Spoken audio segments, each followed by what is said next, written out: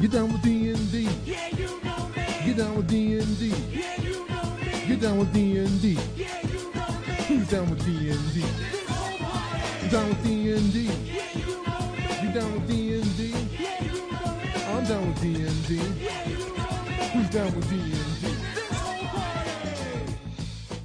Are you ready to get down with some D&D? I know I am, and I am joined, as I am always joined, by the memorable, miraculous, and merry Mad Wizard Merwin. What is up, Sean? I am feeling better than you are, Chris. Yes, you are. I am under the weather. In fact, I am so under the weather that the day that we're recording this is not the day that we normally do, and yesterday I didn't record the Misdirected Mark podcast, which hasn't happened in a very long time. You know that you're sick when Chris misses the Misdirected Mark podcast. Yeah, it's always on Tuesday evenings at 8:45 Eastern, but not this week. This week No. I was on the couch sweating a lot, and it's really gross. I'm not really I need to talk about it anymore. Let's move on from there. Yeah. Woo, let's go. What are we talking about today? What's first? Well, let's do some announcements first, Chris. On the D&D Twitch stream, they are doing something that they're calling the D&D Podcast of Foes. I believe they did something similar with the previous season with Tomb of Annihilation. They lined up a bunch of actual play podcasts to play some games in Schult with the Tomb of Annihilation. And now they are doing that with the Bordenkaden's Tome of Foes. So if you go to the D&D website, you will see all about it. You can listen to D&D live play podcast community going on adventures inspired by Bordenkaden's Tome of Foes. Last year, to celebrate the release of Tomb of Annihilation, we collaborated with D&D live play podcast producers to create episodes using material from the adventure and release them on the Dungeon Delve podcast feed. So now they are going to do the same thing with a bunch of podcasters starting on May 7th and going through May 20th. That's pretty cool. I think it's really awesome, actually. Yeah, and There's a lot of podcasts, and a bunch of them that I don't know. yeah, so things like the Venture Maidens are kicking things off. Sneak Attack as well on May 7th. Going through some of the names that I'm familiar with are Drunks and Dragons, D20 Dames, RPG Academy, D&D Raw, all the way down to May 20th, where Return to Greyhawk is doing their podcast. Interesting. So, yeah. So for us, if that is the Redemption podcast that I am familiar with, our very own Emily from the Wednesday Evening Podcast All Stars, and she's a super geek. She's a part of that cast a lot of the time, at least for the Star Wars stuff. I don't know if she'll be on the D&D thing, but if she is, then that's a cool thing to check out.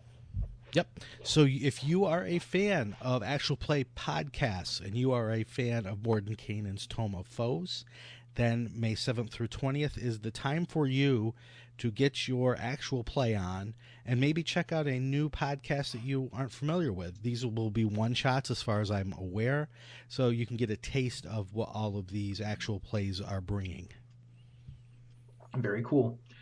All right, let's move on to the next thing. Chris Perkins on writing your own adventures. So this is an article on D&D Beyond. You want to talk about it a little bit? Yeah, it's a video about 16 minutes long where Chris Perkins talks about writing adventures for publication and for public use. And so it's a basic level talk. He talks about the lessons that he learned by reading and playing old school first edition adventures and then learning from publications like Dungeon and Dragon Magazine. His first piece of advice is to deconstruct the current adventures that are out there. And then he goes on from there, and I don't want to spoil the whole video, but like I said, it's only 16 minutes long. It's on D&D Beyond, so if you follow the link in our show notes or just go to D&D Beyond and look for Chris Perkins talking about writing your own adventures, you can see it there. I just want to make a note that this idea of deconstructing adventures is something that I've been taking seriously since I was 9 years old, and I'm going to be doing a lot of this deconstructing of adventures in a few places. I'm going to be doing it on my blog on the Encoded Designs website, and I'm also going to be doing it in the Dragon Plus column that I've started writing now for Dragon Plus magazine. It's going to be called Best of the DMs Guild. So we're going to be looking at, I will be looking at a lot of different products, but when I do look at adventures, I will be deconstructing them to talk about what's great about them, what maybe some weaknesses are, and try to give people an idea of what to look for when you're writing your own stuff to put up on the DMs Guild. Speaking of that blog, I've just put up a new post for the first time in a while, and like I said, I'm going to start posting weekly. And the first 6+ posts are going to be an evaluation of Defiance and Flan, the first 5e adventure I wrote. So I'm going to deconstruct that adventure, look at each of the mini adventures that are within that product, take a look at what works, what doesn't, maybe how 5e has changed since I first wrote that adventure, and how our design sensibilities are changing along with the changes to the rule set. That blog can be found on the Encoded Designs website. If you go there and look for the Mastering Dungeons articles, you'll find that one. And then by the time this podcast drops, the next one should be up. Nice. Very cool. Mm-hmm. You know, as much as I love writing adventures, and I really do love writing adventures, I've always deconstructed rule sets. I've never really done a whole lot of deconstructing like adventures. Like I just kind of look at them, absorb them, and, you know, write stuff that I think would be useful. I probably should go through and do some of that, huh? Well, it doesn't hurt, even if you don't do it by writing, just to take a look at it. Even as you're running or playing an adventure, you know, you can take a step back every once in a while and just say, that thing we just did, you know, what was the purpose of it in terms of the storytelling or of the game? How could it have changed to be better? Or what could have changed to make the thing that it was trying to accomplish be accomplished even better? Yeah, I did that in the current issue of Dragon Plus with some monster design, looking at some of the powers that some of the writers on the guild gave monsters and how to rewrite them to make them clearer or better. So you can start to get a look at how that works if you look at the current Dragon Plus magazine. That makes a whole lot of sense, actually. We did that without me even thinking about us doing that with some of the hardback books that we went through, chapter by chapter, kind of like taking them apart and saying what was there and what wasn't. Yep. All right, let's move on to our fourth thing. So, Baldman Games convention-created content adventures on the DMs Guild. There's a new trilogy up, right, John? Yep. We talked last week about the Core 3 trilogy that went up. Now we have a Hillsfar 2 trilogy that just went up. It's a new trilogy overseen by our own Cindy Moore in the Hillsfar region. This is if you know them by number, it's the Hillsfar 2 trilogy, consisting of 3 adventures: the Red Gathering, the Red Herring, and the Red Death. The adventure designers on these were Mark Marita, Mark Napick, our own Chris Sneezak, and Wayne Chang. Yeah. Yep. It was fun. I liked writing them. It was fun to write with people too. Like I get to do that every once in a while, and that's always enjoyable. Yeah. Although these were written a while ago, Chris, do you remember what the trilogy was about? Yeah. So there's a thing going on. There's somebody who comes to town, a Red Wizard, and then somebody tries to assassinate said Red Wizard, and then there's a whole bunch of blame going on, and it's about who did it. Like that's really the question. And like, and why? And it has a lot to do with the guilds in Hillsfar. Yep. So it's got a lot of Hillsfar flavor, as well as some intrigue, and of course lots of combat and a good plot to follow through for 3 adventures. So, if you're into good adventures, even if you're not an Adventurers League player or DM, these adventures are still great for just running, a 2 or 3 session mini campaign. It's true. So, yep, you can check them out. We have a link in the show notes, and you can also just go to the DMs Guild, put in Baldman Games, search on that term, and you will get a full list of the Baldman Games adventures. Mm-hmm. All right, let's go to our main topic for the day, which is spreading out in the realms. So, the D&D Adventurers League, they've just announced a test expansion to the convention-created content program that will allow even more stories to be told. So the success of the convention-created content program has led to a crowded Moonsea with lots of these convention-created content adventures being created.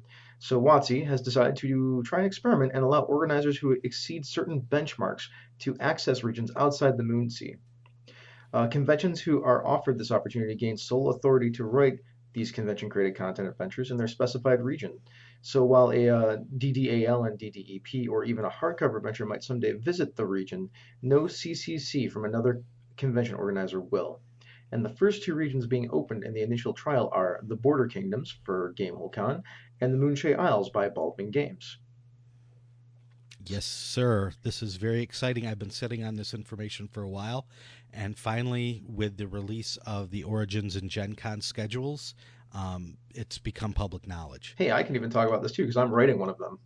Yes, Chris. Yes, you are. Yeah, it's pretty fun. I get to write in Moray in the Moonshea Isles, and I love the Moonshea Isles. If nobody knows, it's like Mythic Ireland. I love it. Yeah, when the DMs Guild first opened, we were trying to figure out at Encoded Designs what we wanted to do as a product, and I think my love for the Moonshea Isles and yours are well above certain other areas in the Forgotten Realms. Yeah. Huh? So I was super stoked, and the first product we put out was basically a Moonshea Isles adventure. Yes. Called The 5 Temples of the Earth Mother, Part 1, Life and Moon. Yeah, which there should be a part 2 and a part 3, but there's not. There will be at some point. I promise. Well, I think we can say right now that one of the reasons that we slowed down on this is because we knew this was coming, and we knew it's been coming for a bit. So we wanted to not step on any toes. Yeah. Huh? In those terms, and so some of the content that we might have been working on, for Encoded Designs may now be rolled over and used in some way for these CCC adventures. That's true. That is very true. And there are many topics that this touches now. So the first thing is, why is this something that we think is important enough to talk about on the show?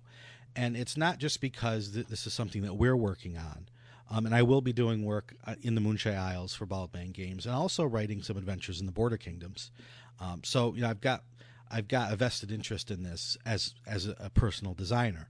But I think this is important for many different reasons that we can talk about. The first reason being that Wizards is willing to open up the world a little bit more in an official capacity to allow other designers to work on other parts of the realms. Now, when they opened up the guild, that was one thing. That's really cool. It lets people use the Forgotten Realms IP to create their own products. But these are official. I'm not going to talk about the C word here. Talk about canon. But these are adventures that Wizards will vet and check over and allow to be released on the guild. That no other convention created content people will be allowed to do. So in that sense, it's an even bigger opening up of the Wizards IP for people to play with. The second reason it's important is because they really have seen great work from conventions. I think they're surprised at how many conventions step forward to create these CCC adventures. I don't think they thought they would see this explosion of content. And if you go on to the DMs Guild and check out the section of convention created content, you'll see adventures everywhere. So they wanted to reward conventions that were doing great work, open up the area and the Adventurers League to more of these areas, and they want to not just reward the people that were doing great work, but to also entice the people that are doing good work to take it one step further and really see how far they can push this. So they give in the article on the D&DAdventurersLeague.org website, they give what other conventions need to do in order to move into the realm of having their own area to write their CCCs in. And it's the typical things that you would see for any publisher, get your work in on time, do good work, meet your deadlines, put in that extra effort that shows you're really one of the next level producers of content. I mean, What do you think, Chris? I also think it helps that Gamehole and Baldwin Games have like kind of gigantic audiences as far as this kind of work goes, right? Like these adventures get played and seen by a lot of people, and they get public play a lot. Yeah, at this point, just in terms of Baldman Games, we're putting out content at a rate that is equal to or greater than the Adventures League itself. And that doesn't mean, I'm not trying to compare us to the Adventures League, because what they're doing is amazing work that's directly tied with Wizards, where we're one off. Mm-hmm. But the people that we're working with, in terms of our content producers, we're holding them to a pretty high standard. Yeah, and Baldwin is doing the. They always put out trilogies, right? Like a lot of the adventure sets are trilogies. Yep. So you're getting not just an adventure, or even so. The AL stuff, the DDAL stuff, is a series of adventures within a season. Like it actually is like a television season. It feels like that. The Baldwin Game stuff feels like a miniseries within that stuff that tell ongoing stories too. It's got a lot of that. Did Living Greyhawk work a lot like that? I can't remember. Well, not really. Well, we did for a little bit with Living Greyhawk. Where we really took this from was Baldman Games, along with people like Teos Abadia, Chad, I lost his last name, and Derek Gooder did the Ashes of Athos campaign for Dark Sun for fourth edition, and that was through Baldman Games as well. And they decided to create trilogies to see how it would work, and it really worked well. It works well in terms, like you said, of getting a long enough story that it feels substantial without having it go on too long. So, like you said, kind of like a miniseries. But Baldman Games does this because they need content for Gen Con, Origins, and so on. And the other conventions that they work with, and these fit very nicely into a convention setting, because you can sit and you can play the same story all day. At the end of the day, you can wrap it up and still have time to do other things at the convention, especially with a convention like Gen Con or Origins, where there's a lot of different stuff going on. Some people will sit down all day, every day, and just play AL, and that's fine. But for the people that want to do different things, they want to go play board games, or they want to hit the dealer room for a day, having these shorter campaigns in the form of a trilogy really scratches the itch that they have, while allowing them to do other things. I agree with that completely. I think it's a lot more fulfilling and satisfying too. And like you mentioned in your blog post, the form meets the function. Exactly. There's a reason that there's a need that we need to fill, and this trilogy form, it is designed that way to fit that exact need. So, tell me about the Border Kingdoms. I don't know very much about them. All right, I don't want to go too much into the Border Kingdoms, just because I don't want to step on the toes of Gamehole Con and Gamehole Publishing. But it is an area in the southeast of the Forgotten Realms map, basically directly to the east of Kalimshan. So it is. It's got the Shining Sea to its west and the Lake of Steam to its north. And the best way to describe the Border Kingdoms is a very political area ruled by small kingdoms, but they're not kings per se. So it's very political. There are a bunch of small provinces, if you will, that are always fighting each other for power. And we haven't seen a lot of political play, especially in the Adventurers League at this point. It's always fighting the giants, then fighting the undead, then fighting the dragons. This area is really ripe for some political intrigue, where you might back one petty lord over another, and see what the result of that will be. So I'm very much looking forward to what Alex Kammer and the other people at Gamehole Publishing will put out in their CCCs. Yeah, that should be pretty cool. All right, let's switch gears then, and let's talk about something that maybe you can tell us a lot more about, which is the Moonshae Isles. Yeah, now this I can talk a little bit more about because I have a bigger stake in this. The Moonshae Isles are, for me, the best place to run a campaign. For more reasons than I can even iterate in a 1-hour podcast. Well, that's okay. We'll do another podcast where we can talk all about the Moonshae Isles if you want. There you go. For me, the Moonshae Isles are great because they've got a great history. Mm-hmm. The very first Forgotten Realms novel was called Darkwalker on Moonshae. And so that trilogy by Douglas Niles talked all about the Moonshae Isles, its people, the threats to it, its history. So it's probably, in terms of historical significance in gaming, the oldest region of the Forgotten Realms, and the most detailed in terms of that history. We haven't seen anything from it.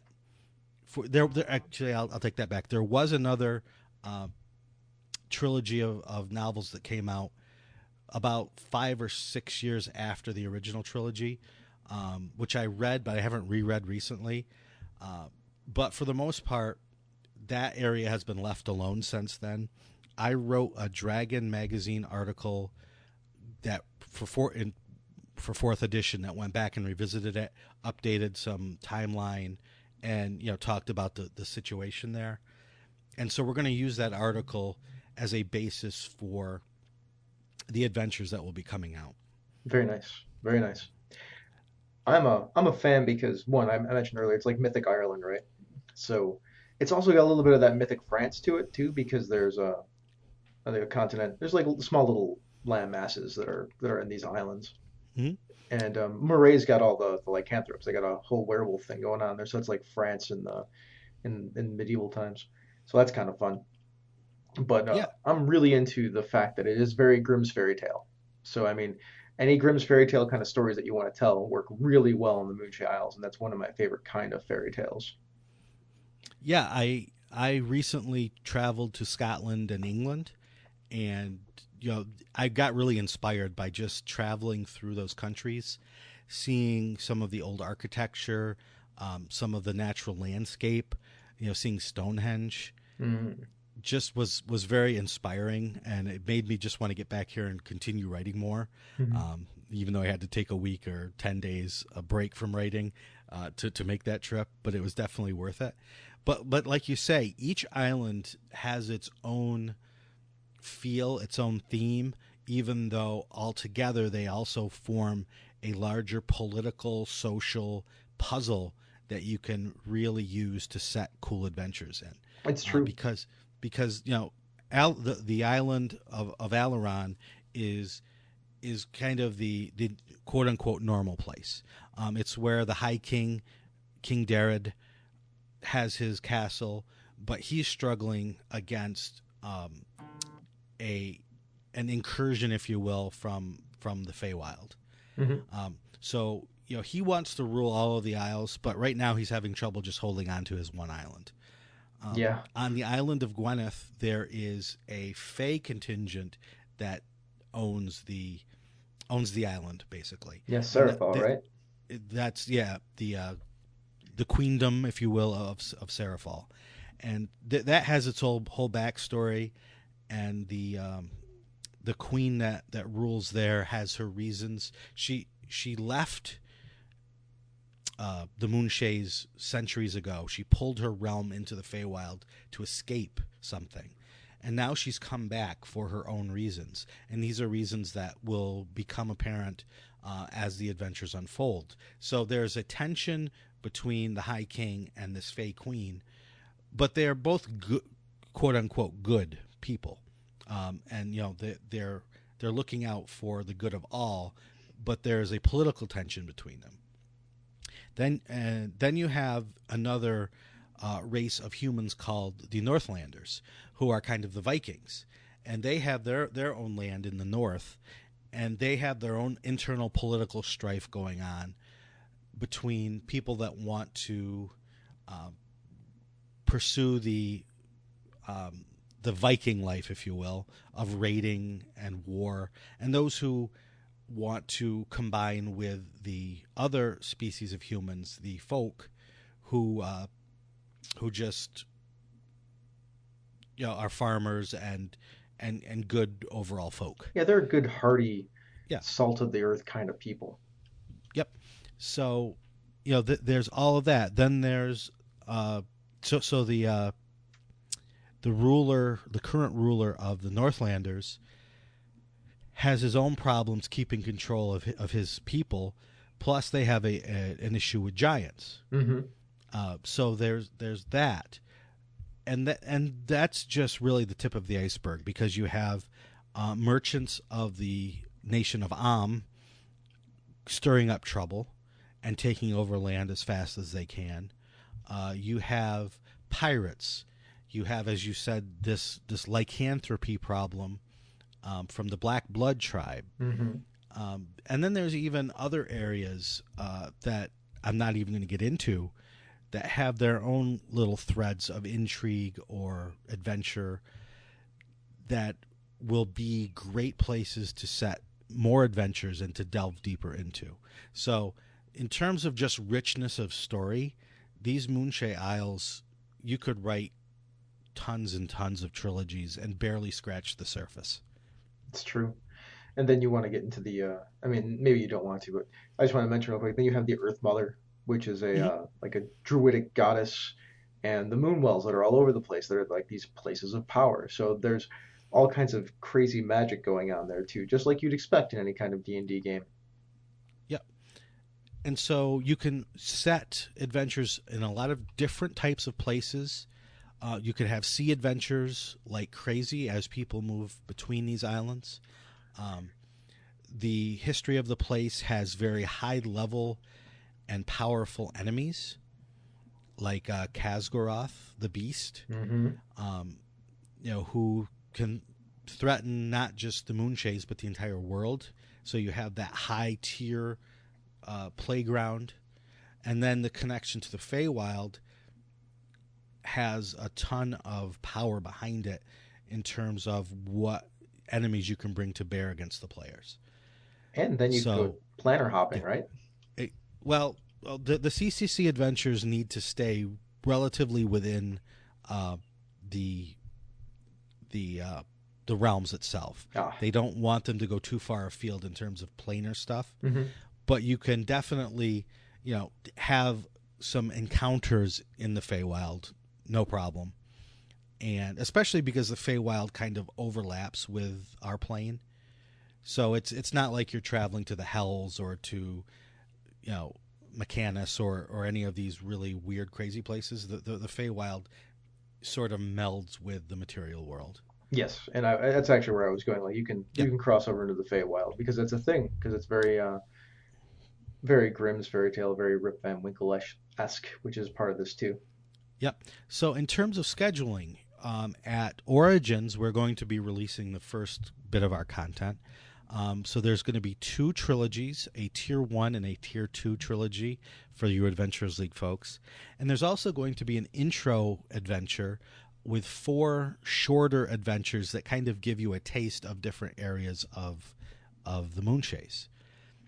So that will be at Origins. At Gen Con, we're going to rerun those 2 trilogies and the intro adventure, as well as add 2 new trilogies. So you'll be able to play 4 trilogies plus an intro adventure by the time you get to Gen Con. Which is pretty awesome. We're going to be, for Bald Man Games, they're going to be pulling out all the stops. We're going to have some merchandise, some stuff to, some cool swag to give away, depending on what you're interested in, what you're going to play. We're going to be doing it up as best we can to show and to showcase the Moonshae Isles as a place to adventure. Very cool. So moving on from the Moonshae Isles, what do you think this means for this convention created content and going forward. Because, like you said, there's a lot of it out there. There's over 100 convention-created content adventures out there now. Yeah, I mean, if you're an Adventures League player, you have all the content you could ever imagine available to you on the DM's Guild. Why I like this expansion, as I mentioned before, it gives the community new realms to play in. But it also frees up other conventions to now focus more on the Moonsea. They can have more space to play there because, between Baldman Games and Gamehole Con, you're talking a lot of adventures per year that were focused there. So this lets Baldman Games and Gamehole Con move out and give more breathing space to those other conventions to create memorable content in the Moonsea. Anything else, or is that all? No, I think I covered pretty much everything else at the start. Just talking about what it means for D&D in general.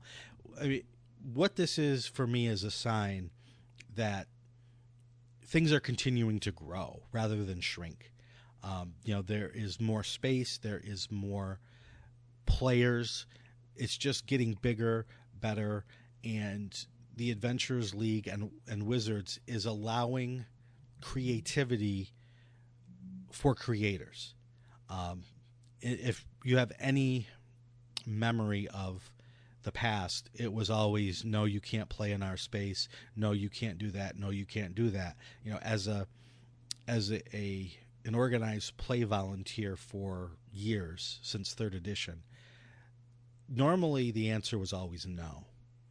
And, they, not always, but when you asked for permission to do something or asked to do something outside the box, 95% of the time you could count on the answer being no, or at least no without these 26 restrictions.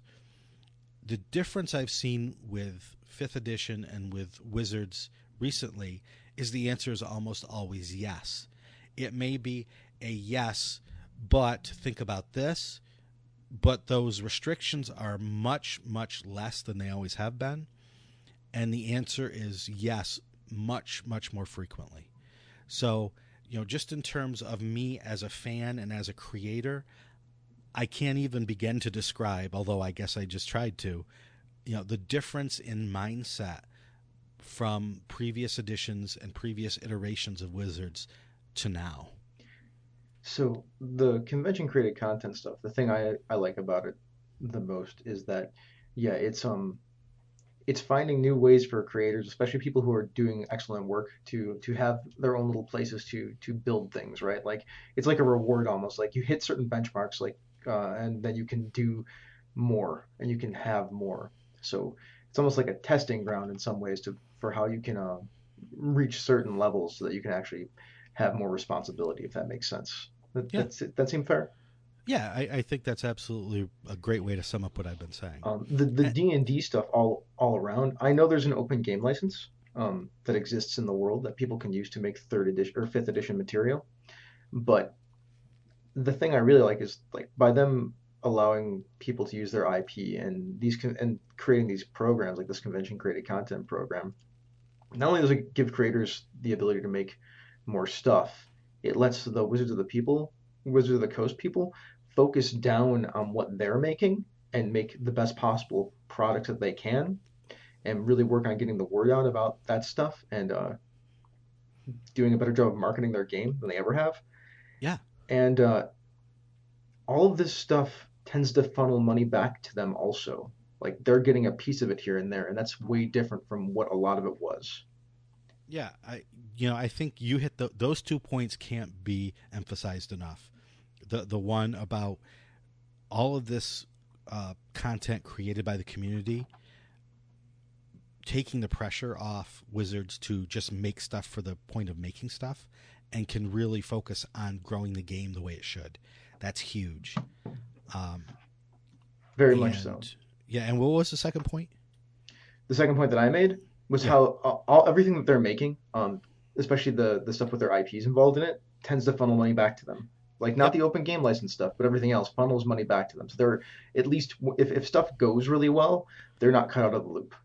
Exactly, and that even reinforces the first point with, if they're not making a ton of money off of this, but they're making enough so that they don't have to put out that one extra or two extra books a year to fill the coffers to keep the company going.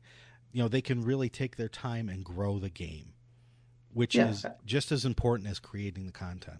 I agree.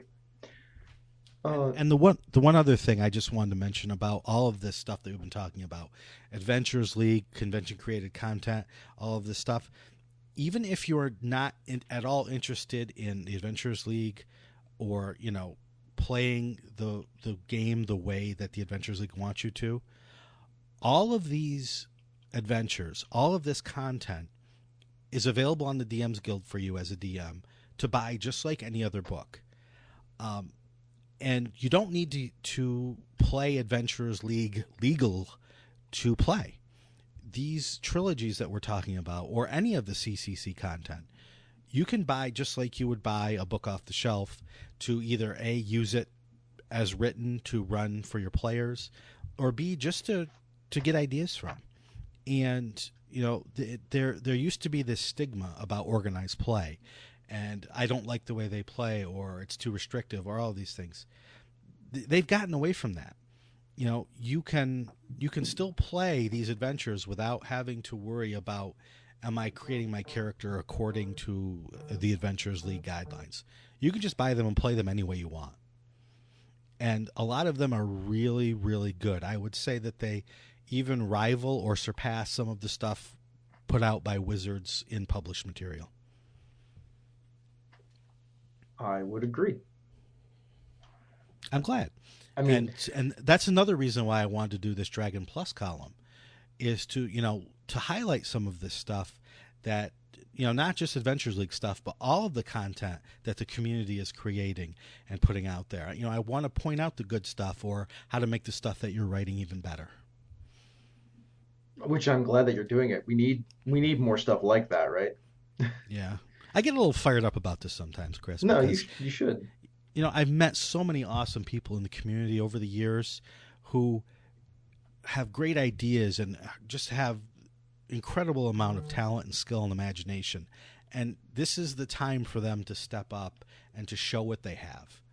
And I want to just open the floodgates and let all of this content out for people to enjoy. I mean, like, one of the biggest and most difficult things about making game material, especially if you don't have a company behind you that is of any kind of size, is that it's hard to get the word out, right? Like, that you made a thing. Right. And it's hard to, get art, and it's hard to have your layout look great. So, that's why I want to just pick things up that don't have beautiful covers, but are still good, are still fine content that, despite not having art, despite not having professional looking layout, still is awesome content. Mm-hmm. All right. Well, is that everything? That's all I've got for now. All right. Well, everyone, thank you so much for listening. Let's do a few Patreon shoutouts.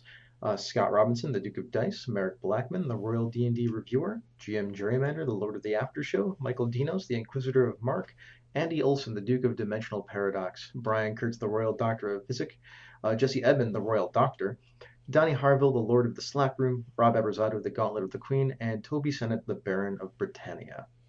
By the way, those titles are for our Royal Court. Those are the people who give us $10 or more a month. And they get a lot of other stuff too, like extra audio and things like that. And anyway, speaking of patrons, if you'd like to be a patron of Down with D&D, you can click on the link to our Patreon page on the website, and for $2 a month, you can get yourself a shout-out. Or for $4 a month, you not only get a shout-out, but you also get the pre-production show notes and an invitation to our Misdirected Mark Slack channel. Mm-hmm. If you can't help us monetarily, but you want to give us a boost, you can do so with an Apple Podcast review, which Sean showed me a whole bunch of them the other day. I know. Hey, those help even if you're not listening via Apple Podcast, since many other podcatchers use Apple Podcast as their way to rate and rank the shows, and it makes us more visible, as does you sharing our link with your social community. Mm-hmm. And all of you folks out there who have given us ratings and reviews, thank you. it was really nice to read them, and they're really quite wonderful. So you were all amazing. I can't appreciate it more. Sean, where can we find you on the internet? You can find me on Twitter at Sean Merwin or at the Down with D&D G Plus community. How about you, Chris? You can catch me at Misdirected Mark on Twitter or on the website, where you can catch other great shows such as this one, Zhang Yu Hustle. Train alongside fellow students Eric Farmer and Eli Kurtz in Zhang Yu Hustle. Eric and Eli make their kung fu stronger by watching wuxia films and then discussing how to apply their observations to game design. Down with D&D is a Misdirected Mark production, the media arm of Encoded Designs. All right, Sean, buddy, old pal, what are we going to do now? We're going to go kill some monsters. Get down with D&D. Yeah, you know me. Get down with D&D. Yeah, you know me. Get down with D&D. Yeah, you know me. Who's down with D&D? This whole party. Down with D&D. Yeah, you know me. You down with D&D? Yeah, you know me. I'm down with D&D. Yeah, you know me. Who's down with D&D?